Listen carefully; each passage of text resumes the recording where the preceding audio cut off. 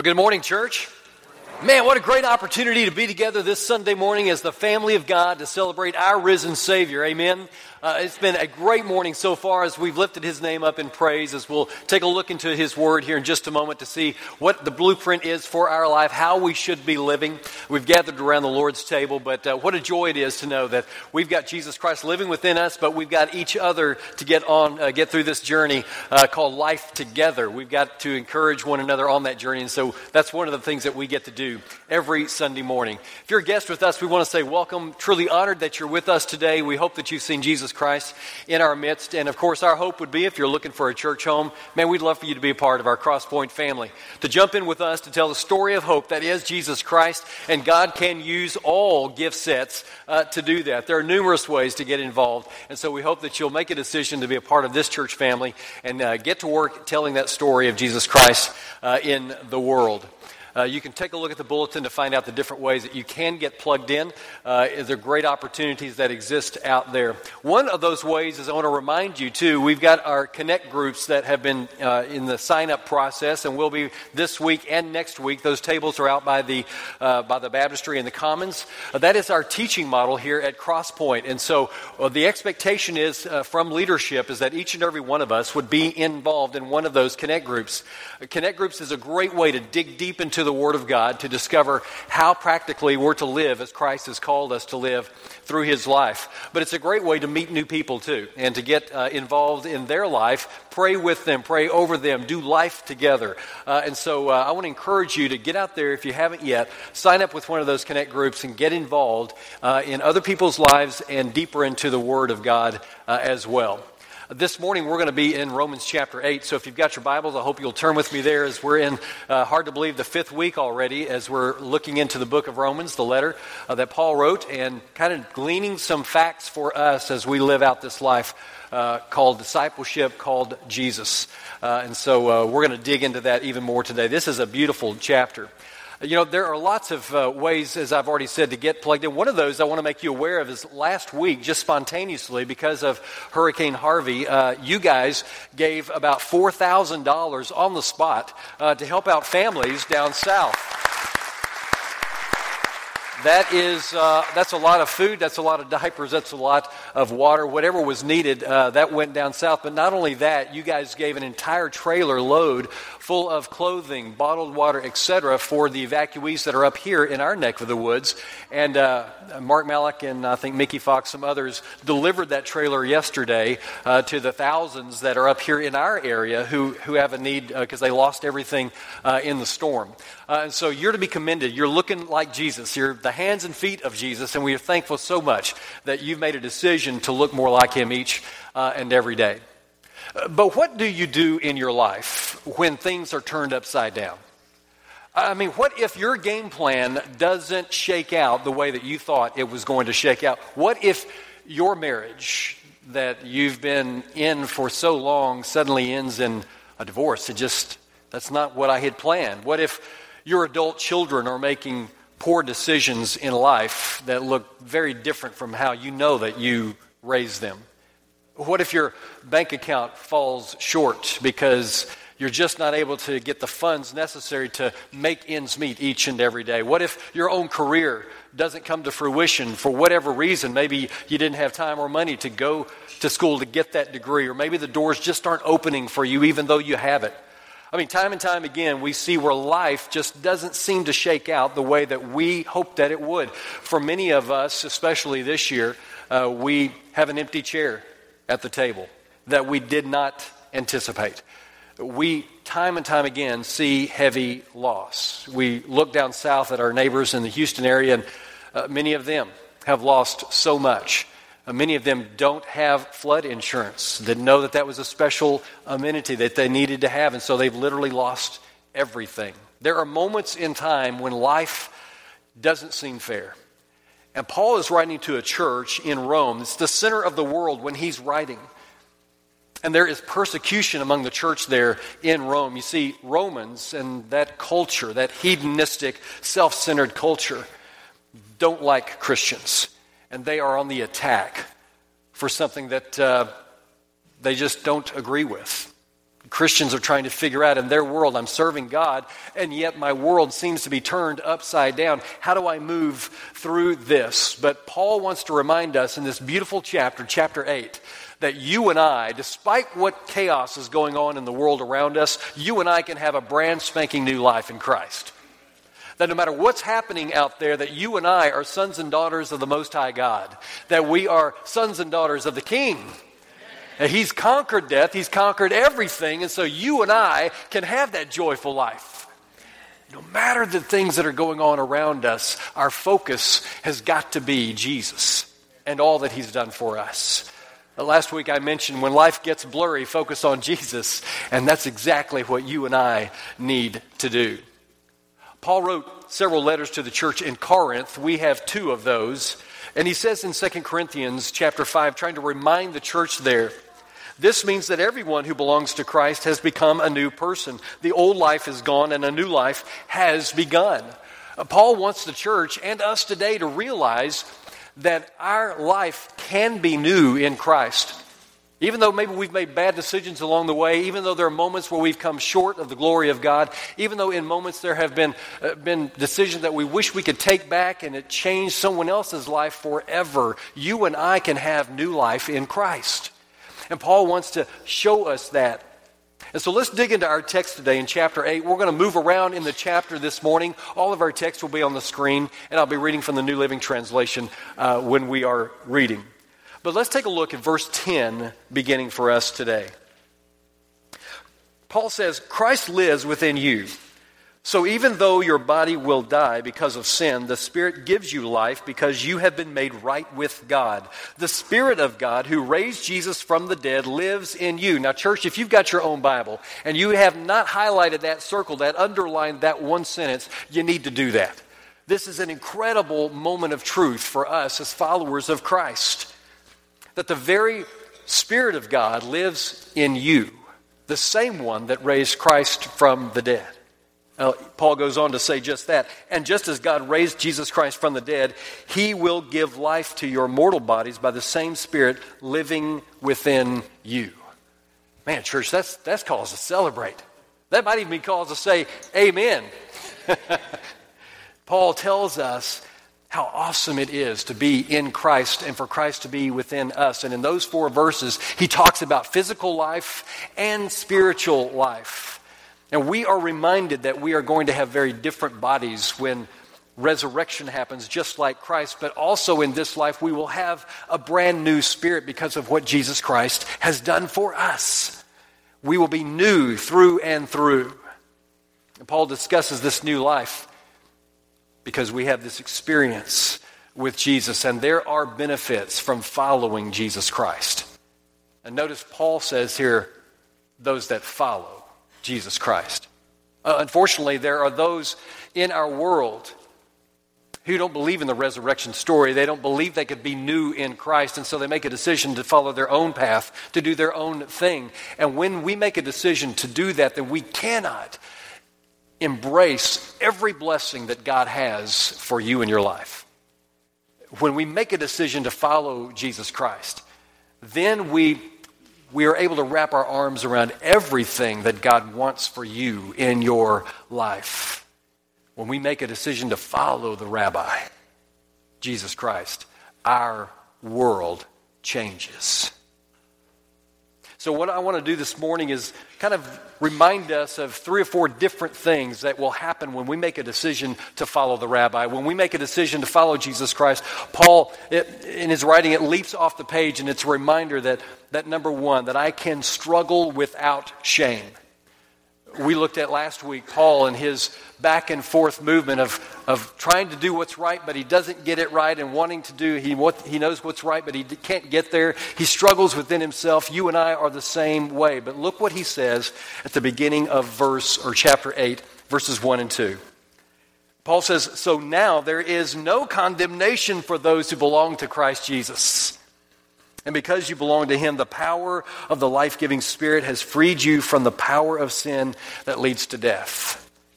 No condemnation, even in the struggle, Even when we don't get it right, even when I give in to that temptation on occasion, Paul says, because Christ lives in you, there is no condemnation for those who are in Christ Jesus. And Paul here, he says, therefore. He uses that word, which means preceding chapter 8, there were some things that he brought to fruition. And we notice in the first 3 chapters of Romans that he puts all of humankind on trial, and we all fail miserably. We're all guilty. Paul in chapter 7, as we talked about last week, he goes back and forth with his own struggle, which likens to our struggle as well with temptation. But in verse 25 of chapter 7, he says, thanks be to God. And beginning in chapter 8, therefore. So you and I make a choice as we follow Christ to live each day thankfully and gratefully, proclaiming the great deeds that God has done for us in our life through his Son, Jesus Christ.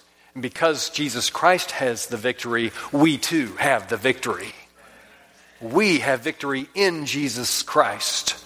See, watching Jesus Christ in his life, reading the gospel and seeing how he interacted not only with his heavenly Father, but with those around him, we get to see what we should look like. The imitation that is Jesus Christ. That is the mark. That's the goal. That is the set that we have our eyes set on. Many of you are veterans. You've been in the military, and so like me, had to sit down on the firing range. And for me, when I was in, it was shooting the M16 at 100 yards. You have a little target that you have to hit. You get 40 shots to put in the middle of that thing. I was lucky enough to get 40 shots in the middle, so I got the little ribbon that said expert, so watch out. I know how to shoot. I live in Texas, I can say that now, right? But that's exactly what you do. When you sit down with that weapon and you look at that target downrange, you slow your breathing. You get rid of all the peripherals. You don't think about those. You focus on the target. And when you, spiritually speaking, follow Jesus Christ, when we follow Jesus Christ, that's what we end up doing. When the world gets blurry, we focus on Jesus. And that is our target. That's where we want to aim. That's who we want to be a part of. Jesus said that our living sometimes doesn't look like that we are very focused on Jesus. For many of us, like Paul in chapter 7, it seems that we walk around with our head down in a defeated mode, kind of ashamed of where we are maybe in life. We're dealing with suffering. And if he were here today, Jesus would say, haven't I done enough for you? Haven't I gone the full measure for you? Don't be ashamed. Don't be downhearted. Focus on me. He would go on to say, I know that you're tired. I know that you're weary. I know that you've got a burden within you, but lay it on me. I will give you rest. He says, focus on me. Focus on Jesus. Verse 33, Paul says, who dares accuse us, whom God has chosen for his own?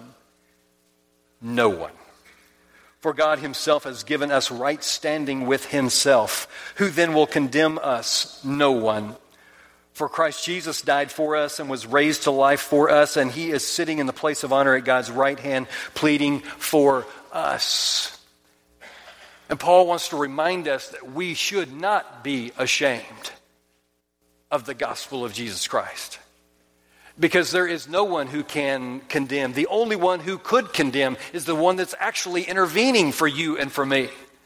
He sits at the right hand of God and he's pleading our case before the Father.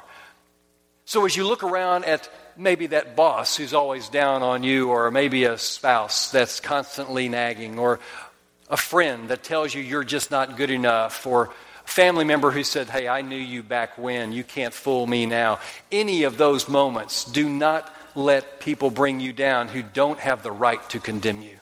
Paul says there is no condemnation for those who are in Christ Jesus. Paul goes on to say that I can suffer with purpose. that there is going to be chaos in my life. There are going to be things happen that I don't really care about, that I don't really want to see in my life. But God can use that for the good. I mean, look what he says in verses 18 and 19. Yet what we suffer now is nothing compared to the glory he will reveal to us later. For all creation is waiting eagerly for that future day when God will reveal who his children really are. Have you ever thought about the first part of verse 19? All creation waits.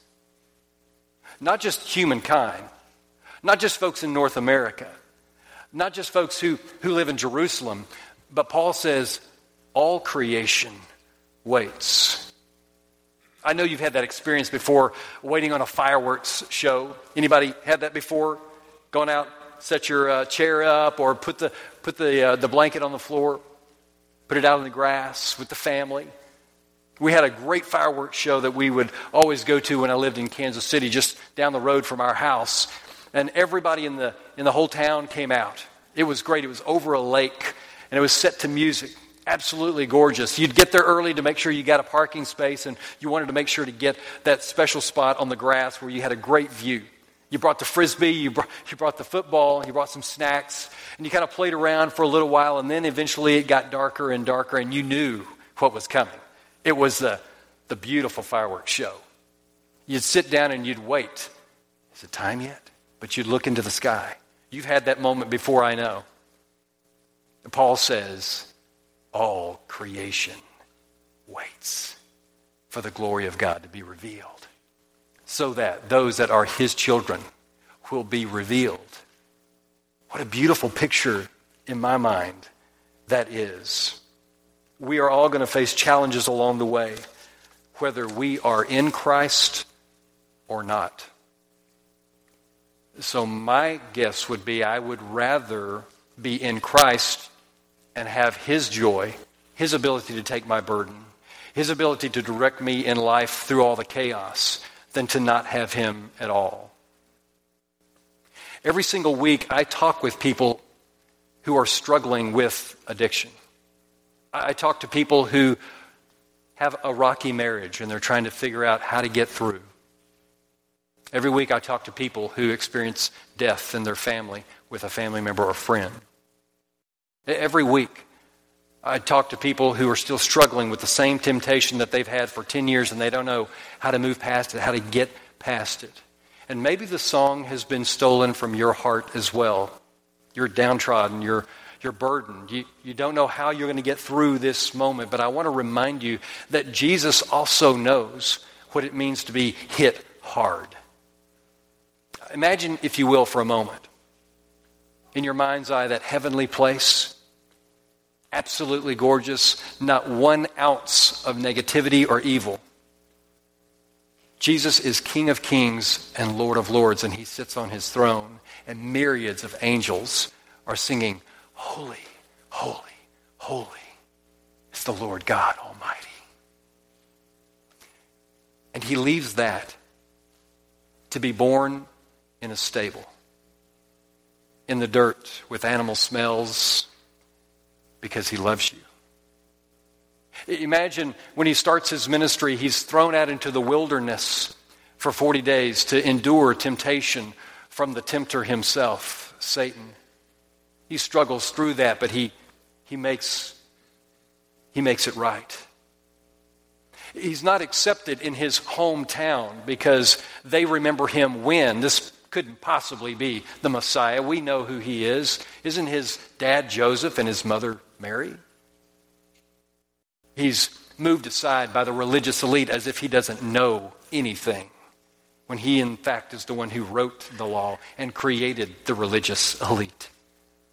He's accused of things that he has never done before.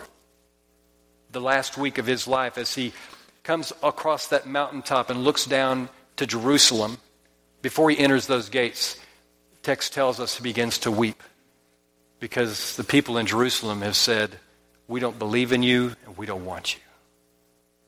He's killed by the very creation that he created.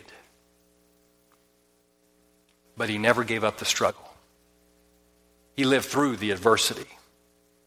You see, Jesus knows what it means to be hit hard, just like you do in your life. And he came here so he could resonate with you. He wants to walk and journey with you. He is the one that can bring you peace and joy.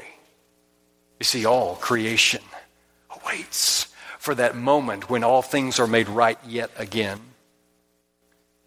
The theologian John Calvin said, "There is no fragment or particle of the world which is in the grip of the knowledge of its present misery, does not hope for resurrection." All of creation awaits that great resurrection day, when all things will be made right again. And even in the midst of chaos, we know that God works for the good.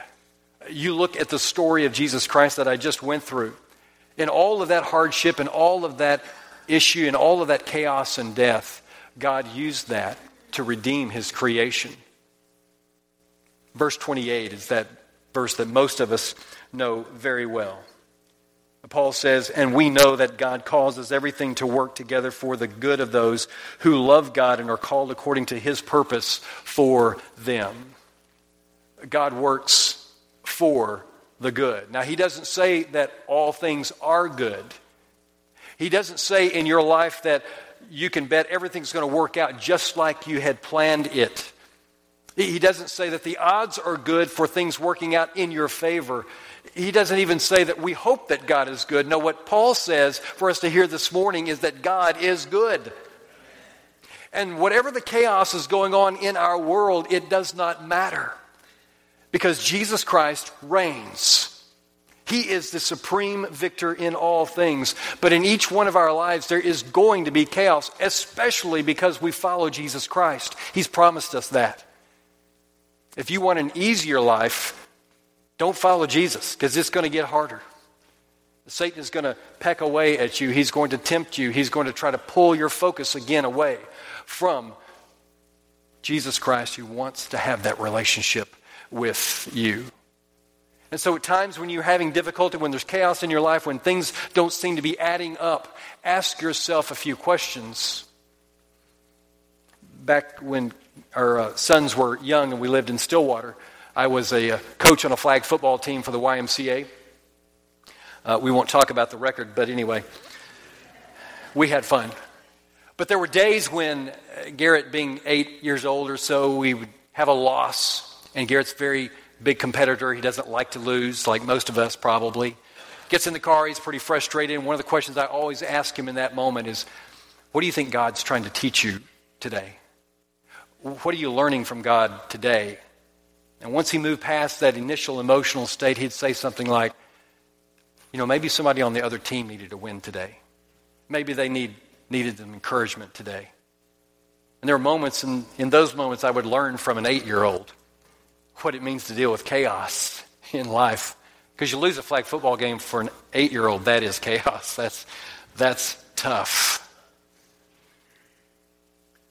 The evil, hardship, the pain, the emptiness, the grief that you experience in this world is not God's doing. It is Satan and his archangels. It is not God. It is our enemy. And he will do anything to get your focus off of Jesus Christ. God will do whatever it takes to get you back into his good graces, to get you back in relationship with him. And so that's why he sent his son. And he wants us to focus on his son. God works for the good in everything, whatever might be going on in your life. And finally, Paul reminds us that even in the chaos, that I'm never separated from the love of God. Never. He uses that word there. In the Greek, the word never means never. In the Greek. Verse 35. Paul says, "Can anything ever separate us from Christ's love? Does it mean he no longer loves us if we have trouble or calamity or are persecuted or hungry or destitute or in danger or threatened with death? No. Despite all these things, overwhelming victory is ours through Christ who loved us.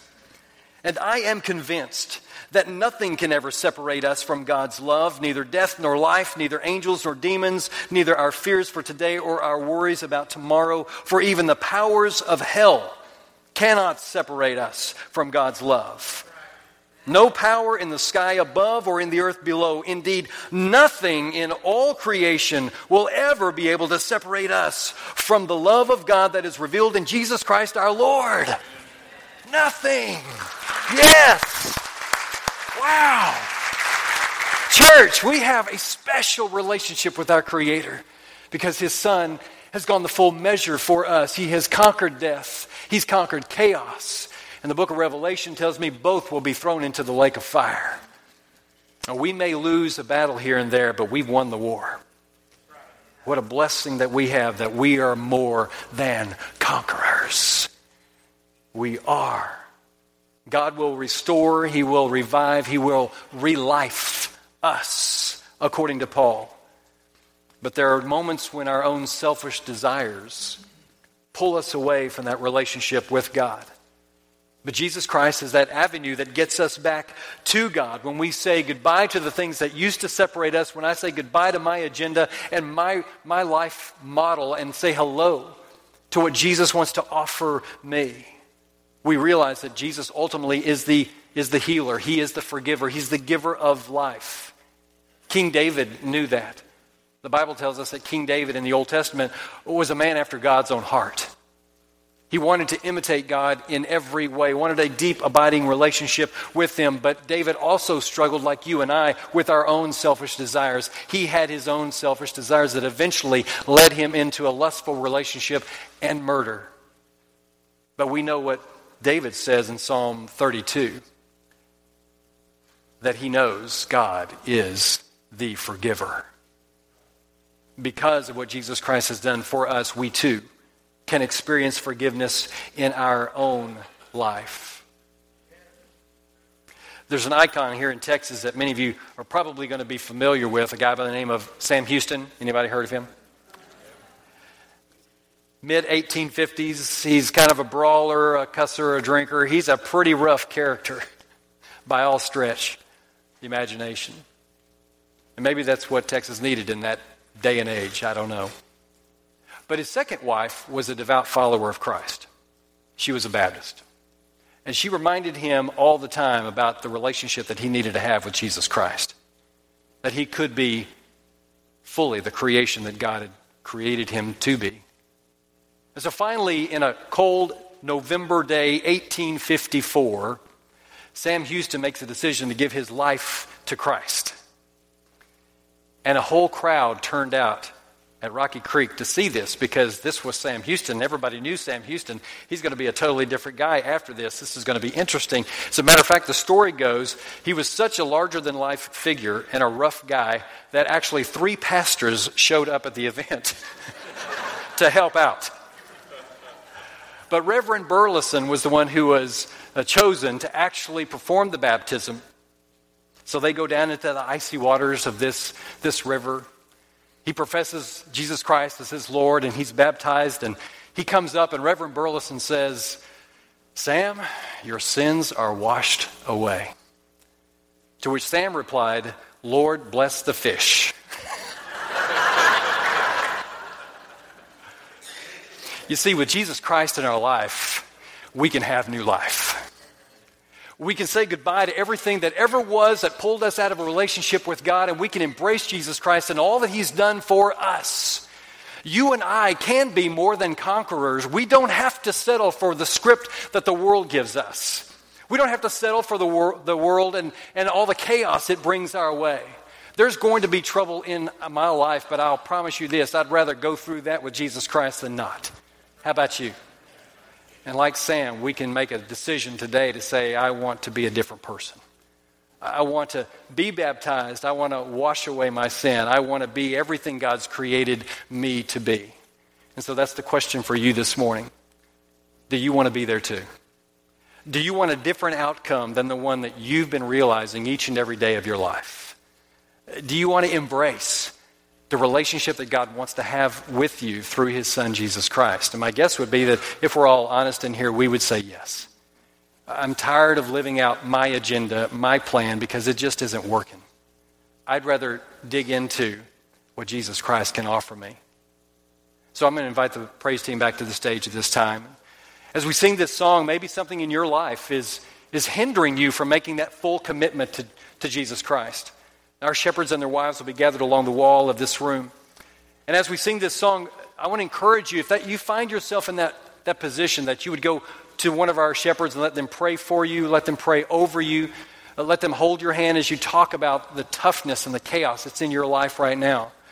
Today is a great day. Here we are, the first Sunday in September, to make a public decision to say, I want to be baptized into Jesus Christ. I want to wash away my sins. I want to be a part of that system that God has in place for me to have a relationship with God. Today is that day. Do not leave this building without making a decision to fully embrace everything God wants you to be in His Son, Jesus Christ. Because, church, there is no condemnation for those who are in Christ Jesus. You and I have a brand new spanking life. Let's stand together.